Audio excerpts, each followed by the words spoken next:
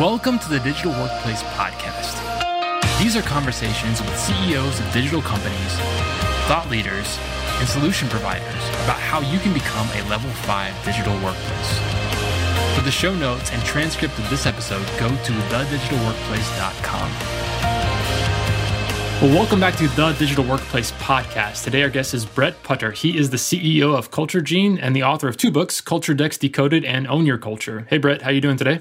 Neil, I'm very good. Thanks for having me on the show. Yeah, I'm excited. You have traveled on the same journey as a lot of us, but quite further on, and interviewed a lot of cool people. So before we get into your background, one thing we do is we do a check-in round question, a kind of a CAPTCHA to prove your humanity here. Okay, so I haven't prepared you for this, but I want you to think about, from your videos, I know that you have children. So my question for you is, what would your kids say is your best quality? I would hope, I'd hope my children said that my best quality is my ability to listen and then communicate. So listen and then explain. So I've got a 1-year-old and a 3-year-old, and I try and spend a lot of time explaining why he shouldn't put his finger in the plug. Yeah, which is not easy to do with young kids. No, it's definitely not. But yeah. If kids describe you as a good listener, I think that's a big win.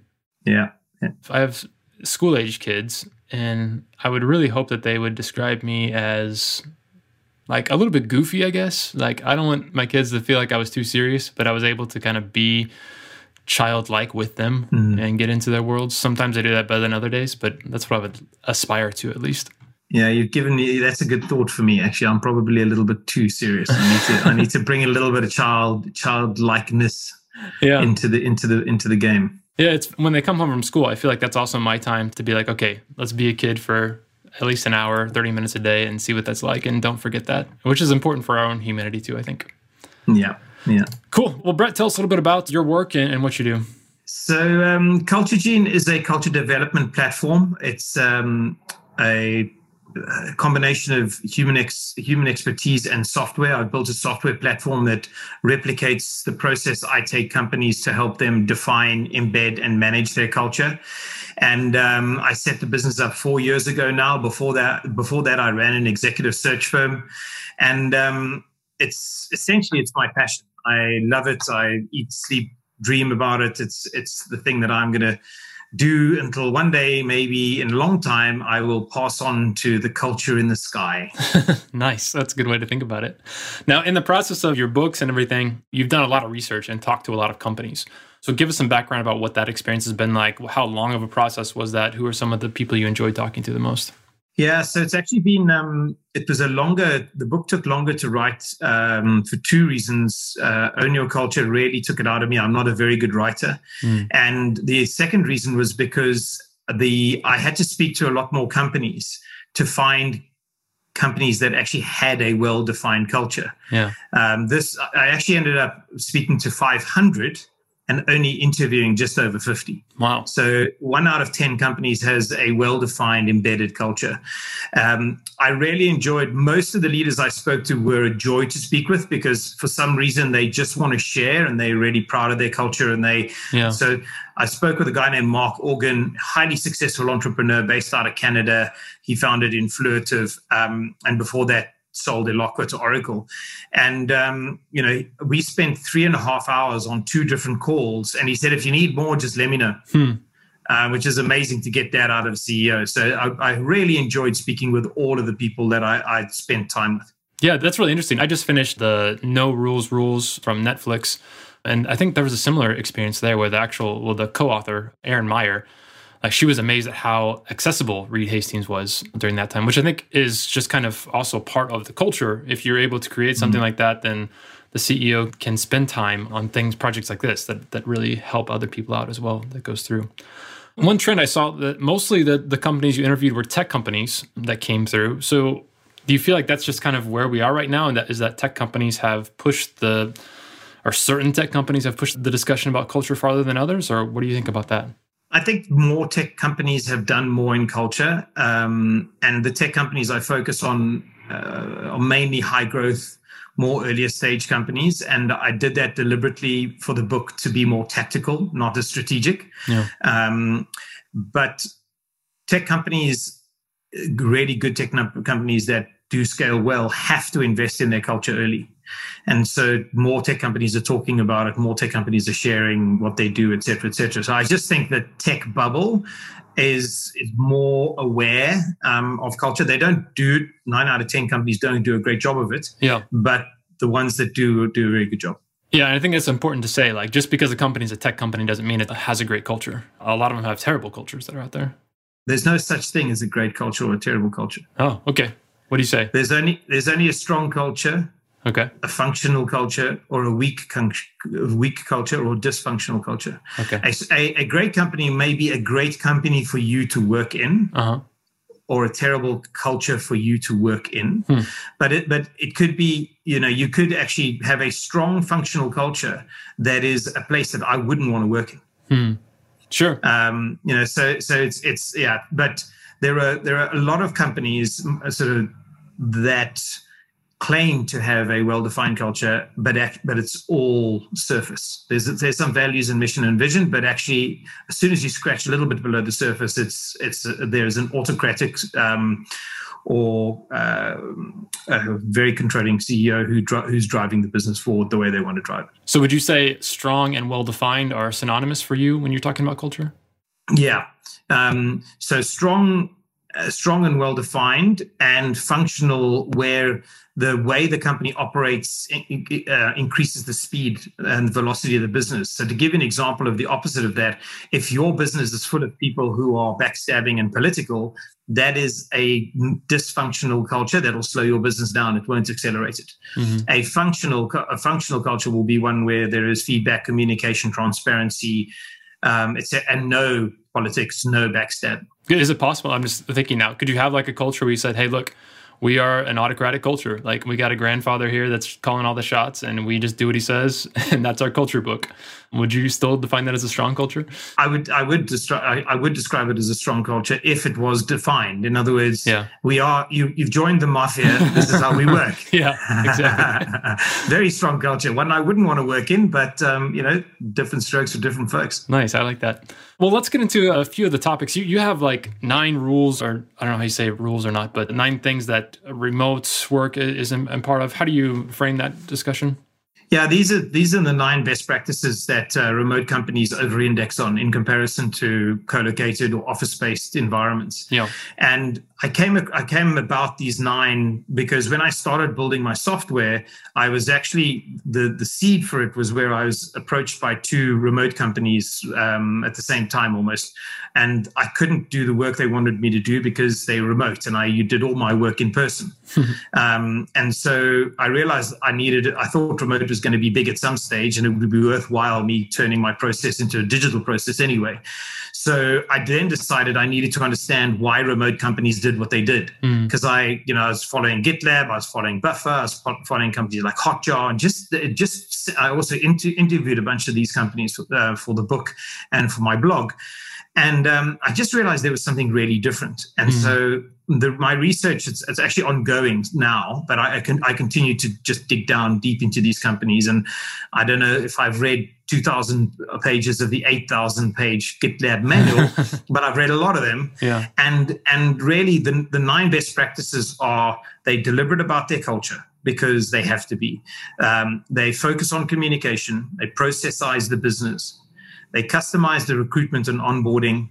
They work very hard on building, enhancing, and demonstrating trust through transparency invariably. They focus on results and outcomes. It's not about hours. They work really, really hard on developing social connection, because loneliness is the first step towards burnout or mental health issues. They add a lot of structure into the day and into the week, and try to bring more structure into how people work. And they are very, very disciplined about documentation. Those 9 best practices are what companies like GitLab, Buffer, Zapier, TopTel, Hotjar, and many others really, really focus on. You have some great videos that I've been watching on YouTube that we're going to link to in the show notes so people can see those, because I think the things that you've come up with are very similar to what we are seeing in the discussions we're having. I like to focus on intentionality. I feel like that's a big difference between remote cultures and ones that are kind of office-based, is that you just have to take stuff seriously. You have to do it on purpose as it comes through. Where I want to start our discussion right now is in terms of where a lot of leaders and CEOs find themselves. We feel like we've passed the peak of the pandemic. Now, we might look back on this moment and just laugh at ourselves and be like, oh, you had no idea what was coming. But for a lot of people, vaccines are starting to come out. We're starting to get the sense of, okay, we're going to get back to some kind of normal. Things have changed forever, for sure, but it's going to be different, but it's going to be similar to how it was. So I think there's a lot of leaders out there that think, okay, we're going to get back into the office, but our eyes have been open. We can do more of a hybrid type model where we can have a little bit of this, a little bit of that, and it's going to be great. Why is that a dangerous thought to be going into the season? It's a terrible thought for a number of reasons. The work I've done, I've realized, and the interviews I've done, I've realized that hybrid is actually harder to lead because when we're all working remote, as we are now, we're all in this together. We're experiencing the same things in the same ways. As soon as you move to hybrid, you are threatened with an us versus them situation. Us in the office, them working remotely. And us in the office experience work differently. We experience the culture differently. We experience the camaraderie differently, the social interaction differently. The communication is different. The people who are working remote feel like they are often ignored. They're not included. They don't experience the culture in the same way. They are sometimes, and it's just human nature, you'll have a conversation with somebody in the office and go, let's do that. But actually, you should have spoken to Jack, who is our remote colleague, because Jack needs some input on it. But it's too late now, because now you're going to go ahead and do it.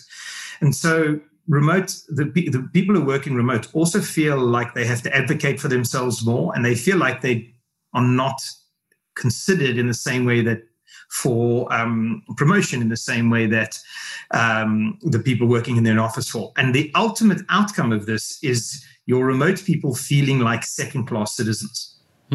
And this was kind of okay for remote and flexible workers because there were only a handful of really good remote companies and they weren't all going to poach your people at the same time.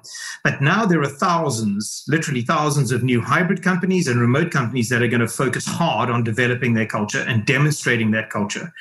And those remote or hybrid companies will happily recruit your best and brightest if they feel like they're being treated like second-class citizens. It's a really dangerous place to be.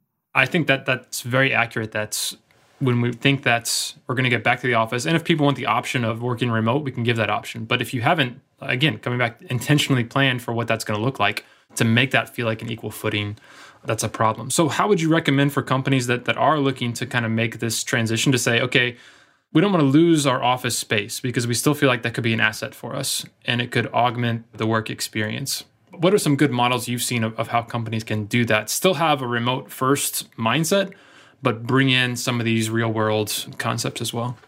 So your idea of a remote first mindset is almost quaint because most people don't know what a remote first mindset is, what it looks like, or how to have one. Yeah, let's start there. Okay. I think the remote first mindset, really the best way to think about this is to ask yourself two questions. How do we create a fulfilling, inclusive, and equitable experience for all of our colleagues? The second question is, how do we create a scenario where there are no advantages or disadvantages to working remote or in the office? And that's in those two questions encapsulates what remote first is. And there are really only 5 answers to this. Treat remote work as the default way of working. Build remote work best practices into the way you do things, the DNA in your culture. Make sure that remote employees feel a part of it, feel as much a part of it as everybody else. They must experience the culture and the work in the same way. And the last thing, which most leaders don't like when I say this, is leaders must not work from the office. Leaders must work remote. Because otherwise, people will ultimately congregate in the office with you, and then you will end up with second-class citizens and upset people because of the different cultures you're developing. So that remote-first element is, I think that's it's something that really needs a lot of work in terms of leaders getting their heads around exactly what that means. Yeah, to assume that first everyone's going to be working remotely, and to start with that assumption, and then to build back. I guess that's my question is, because you said that there shouldn't be any advantages or disadvantages to working one way or the other. But there has to be, there's obviously going to be some, no matter what. if you offer both options, people are going to choose in office because they like being around people. They feel like they get more energy from that or something like that. So it's an advantage to them to be in the office as opposed to remote. And somebody who works remote says, I like that flexibility. I need that time to be able to be there. I don't like the commute. So that's an advantage for them. So explain more what you mean by there's no advantage or disadvantage.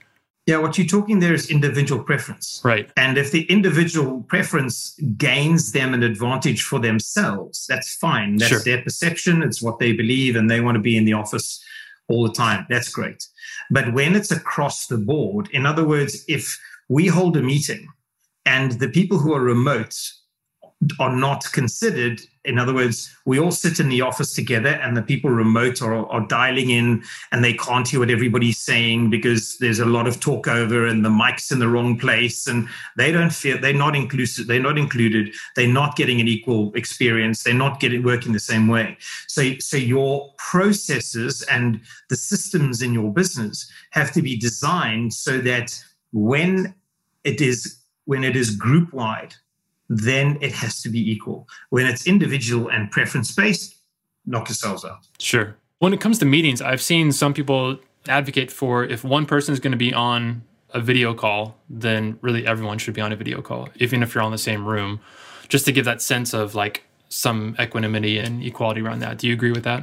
Completely. And you've got to, when you, for example, thinking of, let's say, social connection elements, if you have pizza in the office, if you can make this happen, you get pizza delivered to their homes. Yeah. To that level of thinking, it's that level of detail so that you've got an equal playing field for everybody. Yeah, I think these are deep questions. We just really scratched the surface when it comes to figuring out how to make that work. And just something we want to emphasize to all the leaders listening in, if that is a plan for you, is to say, hey, let's just do hybrid now that we see some advantages. You've got to reorient yourself and start with these things. So this is great. Brett, there's one topic that I feel like you are as much or more of a geek than I am, which is about communication and asynchronous and synchronous communication. And you've used a term which I've played around with, but I've never seen anyone else say, which is semi-synchronous communication. Yeah. So for all the nerds out there that love to talk about these type of communication type styles, walk us through that. What do you mean by semi-synchronous? So the important thing for leaders to realize and think about is that remote companies default towards asynchronous communication. Yep. And some companies actually exclude it completely unless it's for emergency situations. But synchronous communication requires presence and availability. Mm-hmm. That means that we are now in synchronous communication. I cannot be doing anything else. And that means I actually can't do my job, if whatever my job is. So the problem that companies are going through now is everybody's doing synchronous communication instead of reading documentation and then doing their jobs, which would be asynchronous communication. So asynchronous communication is the situation whereby you do not expect somebody to be awake even or available to respond to your message, and your business is designed in such a way that that's okay. Mm-hmm. Semi-synchronous tools are things like chat, such as Slack or Teams, or if you still use Skype, messaging. That's a semi-synchronous communication. Email falls into semi-synchronous communication, although rarely it should be asynchronous. But people still can use it. People still respond immediately to email. Yeah, this is the great dynamic that I love, because for email was meant to be asynchronous. Like, I'll send you a message, and then when you get to it, you send it back to me. Yeah. But somewhere along the way, we turned it into chat. Like, we turned it into instant chat. Like, I'm going to reply back. And so the nature of the tool might lend itself towards one or the other, but humans have figured out how to game that sometimes and hack into it and say, no, I'm going to turn this into instant, synchronous. And we tend to push that way. I feel like we tend to push towards synchronous instead of pulling back. Well, we're designed for synchronicity. Right. We're not designed to talk and then wait for an hour and a half for somebody to respond. But if I don't respond really quickly, my wife gets very annoyed with me So semi-synchronous communication is chat like Slack or Teams. You got forums like Twist or Discord. You got project and task tools like Trello or Figma or GitHub. And then Collaborative documentation is more of an asynchronous tool, so Google Docs or Dropbox page, that sort of thing. But essentially what's happened is companies have started to use these tools, and actually ideally they need to define what each tool is for and when you use it. Absolutely. And that's really where we land on too when we talk about these communication things. We'll link to an article that talks about the 4 main challenges that leaders today have to deal with that they didn't have to worry about before. And one of those is response time, because earlier in pre-digital days, response time was either I'm right in the same room with you, or I'm going to send a letter or an inter-office note or something like that, and it's going to take a while to get back. But now we have all these levels of responses. Do I need something responded back instantly, or is it an hour or a half day or a full day or a week? There's all these things that are there. We have to think about durability of the communication. How long does it need to last? Is this a chat message that if it goes away tomorrow, it's fine? Or is it something that we need to refer back to a year from now even? So there's a ton of these issues that people need to take seriously for sure. Yeah, I think about it in terms of low permanence and high permanence. So high permanence is your documentation, your knowledge bases, your wikis, your company handbook, where that almost everything that's communicated becomes a high permanence in a remote environment. Whereas pre-COVID, everything was low permanence. It was a call, it was a meeting, a bump into somebody in the corridor, or et cetera, where that wasn't recorded, it wasn't noted, it wasn't retained for the value of the organization. But yeah, there's a lot of thinking that has to go into this. Yep, absolutely. Last quick question: 4-day work week. Where are you on that? What do you think? So Buffer a couple of months ago went 4-day because they were so concerned about the levels of stress. I've seen people try it, and I've yet to see companies who really, you can come back and say, yeah, it's really working for everybody and it's all great. But these sorts of experiments, I think, are good because it demonstrates that the leadership is aware and they are prepared to explore and experiment to see what works. Yep. And this is the critical thing, because your culture is an iterative element that's just growing and developing, and adding a 4-day work week, if it works, great. Your people feel better for it. If it doesn't, pull it back and carry on with the 5-day, 7-day, whatever it is that you work. Yeah, I'm totally in line. I feel like that's where I love to see what we call level 5 workplaces, is that they're running these experiments, because the rest of us are watching. We're wondering where do we go next? And if you do have a high functioning remote work culture, if you're a high functioning digital workplace, man, we need you to take those experiments and to figure out what's going on and what works. And it's not going to work for everybody, but getting that insight and that data is really going to help everyone else. Brett, this has been fun. Like I said, we can go on for a long time, but where should people go if they want to learn more about you and your work? And we haven't even got into the software you run, but I'm sure it's fascinating. So my website's www.culturegene.ai. I'm on LinkedIn at Bretton Putter. I'm on Twitter.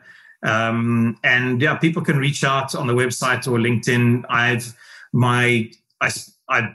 budget 25% of my time to learn about company culture. So I love talking to people about what they're doing in their companies and what's working, what's not working, what they're trying. So I'm happy to just shoot the breeze with leaders. So please reach out.